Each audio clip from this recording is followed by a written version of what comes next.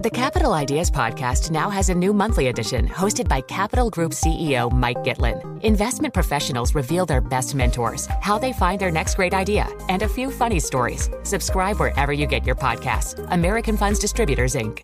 The countdown has begun. This May, 1,000 global leaders will gather in Doha for the Qatar Economic Forum powered by Bloomberg, held in conjunction with our official partners, the Qatar Ministry of Commerce and Industry and Media City Qatar, and premier sponsor QNB. Join heads of state, influential ministers, and leading CEOs to make new connections and gain unique insights. Learn more at QatarEconomicForum.com. Let's get to our guest. Kathryn Kaminski is with us. She is Chief Research Strategist, also a Portfolio Manager at Alpha Simplex Group, on the line from Boston. Kathryn, thanks for being with us on Fed Minutes Day, if I can put it that way. It seems like when you read the minutes here, they're really trying to bring the plane in to do a bit of a soft landing here. Is that your takeaway? Definitely. I mean, but think about it from their perspective. They know what they have to do, but they don't want to stress out the market. So they need to kind of tread lightly because they have to stay steady given the current economic conditions we have with inflation. So are we any wiser about the future path of rates after those minutes? I would say for me, it's more a signal that it's go ahead, because of course they're going to say that they're concerned. Of course, they're going to try and quell the market and try and get people to calm down. From our side, on more of a technical side, we're definitely seeing that longer term signals could definitely signal to, again, rising rates. And that to me just is sort of a sign that this could actually really happen again, and we're going to continue to see them hold steady. Well, they're saying slower pace of rate hikes at some point. That seems like it's a logical thing to say, and some expression of anxiety about the risk of over-tightening, which kind of goes back to the point that I was trying to make earlier about being able to engineer a soft landing. Statistically, it's highly improbable. I mean, could we potentially be looking at a situation where the Fed is successful in that effort?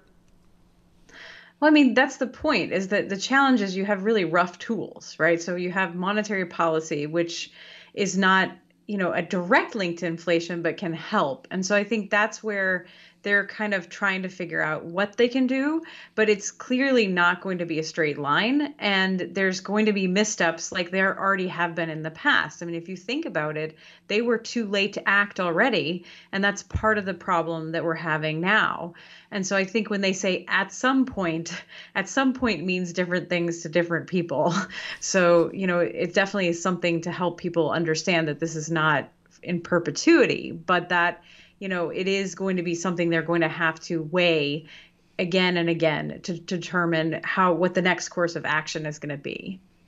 So how does this inform your strategy? We've had a story today here in Australia about pension funds de-risking, adding treasuries. Does that look like a wise move to you? So we've actually seen a very large amount of de-risking since June. Pretty much across the board, people have been taking off shorts, which were pretty strong earlier this year. So I think de-risking is exactly what we're seeing right now as well. This idea that we need to wait and see what the future direction is going to be. And I think you're seeing that in the equities markets as well. Given the level of equity markets and the amount of recovery, it's less undervalued than it was earlier. So I think people are starting to pause and try and figure out, is it time to maybe be a little more risk averse and wait until we know a little bit better what's going to happen next? So, Kathryn, we've been talking about the Fed minutes, trying to break those down, the path of inflation. How has your market outlook changed recently? Where are you investing at the moment based on what you've been hearing over the past few weeks?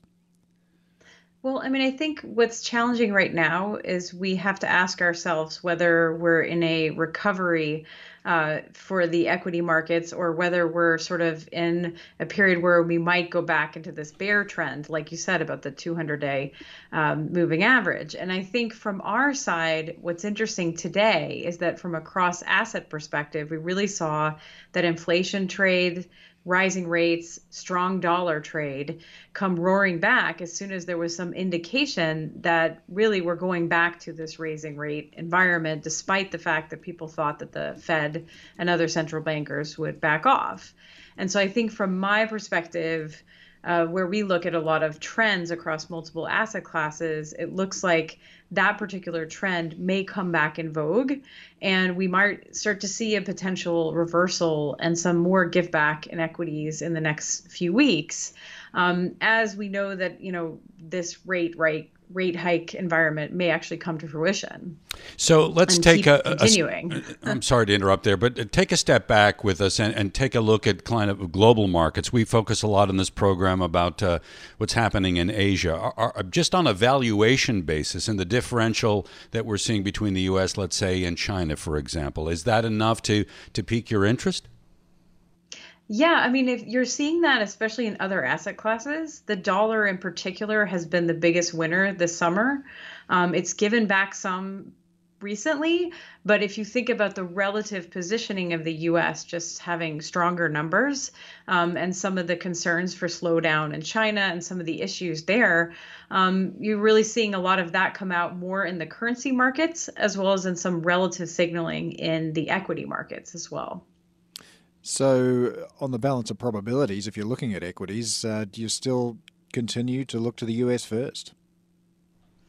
At this point, we've really seen, of course, certain areas such as the Nikkei, the Topix, some other signals were coming on the long side, a little bit more strong recovery recently. But all in all, I think the thing that we've really noticed is that there's very, very mixed signals in equities right now. And that means that we really have to see a little bit more confirmation about what really happens when we do actually see rate rises and if we do really see the slowdown that we're expecting. And so from that perspective, we may, have a little bit more indication within the next 2 to 3 months.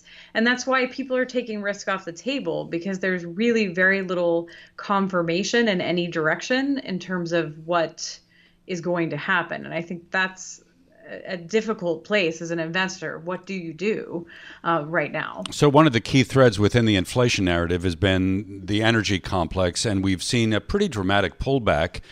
Today's pop in WTI here in New York notwithstanding, but oil prices are down pretty substantially. When you look at the charts, I know you get involved with a lot of technical analysis. I mean, do you like what you see here? Is it favorable when you examine crude oil? Are we going to see lower crude oil prices? That is actually one of the signals in the commodity basket that has held the strongest for us. We've seen a massive, sort of mixing of signals. So earlier this summer, energy has remained a little bit more bullish. We've seen instead negative signals and short signals in areas like copper, base metals, precious metals as well. So when you think about commodities, I think the question is going to be, are the issues with commodities really over? And in that sense, there's actually still some tailwind that we might have a reversal of that trend in the future, as we really haven't solved any of the energy problems that exist already. And we're coming into the North American winter season. Yeah, Kathryn, we're out of time, unfortunately. Kathryn Kaminski, Chief Research Strategist and Portfolio Manager at Alpha Simplex Group. Thanks so much for joining us. This is Bloomberg. The countdown has begun. This May, 1,000 global leaders will gather in Doha for the Qatar Economic Forum powered by Bloomberg, held in conjunction with our official partners, the Qatar Ministry of Commerce and Industry and Media City Qatar, and premier sponsor QNB. Join heads of state, influential ministers, and leading CEOs to make new connections and gain unique insights. Learn more at QatarEconomicForum.com.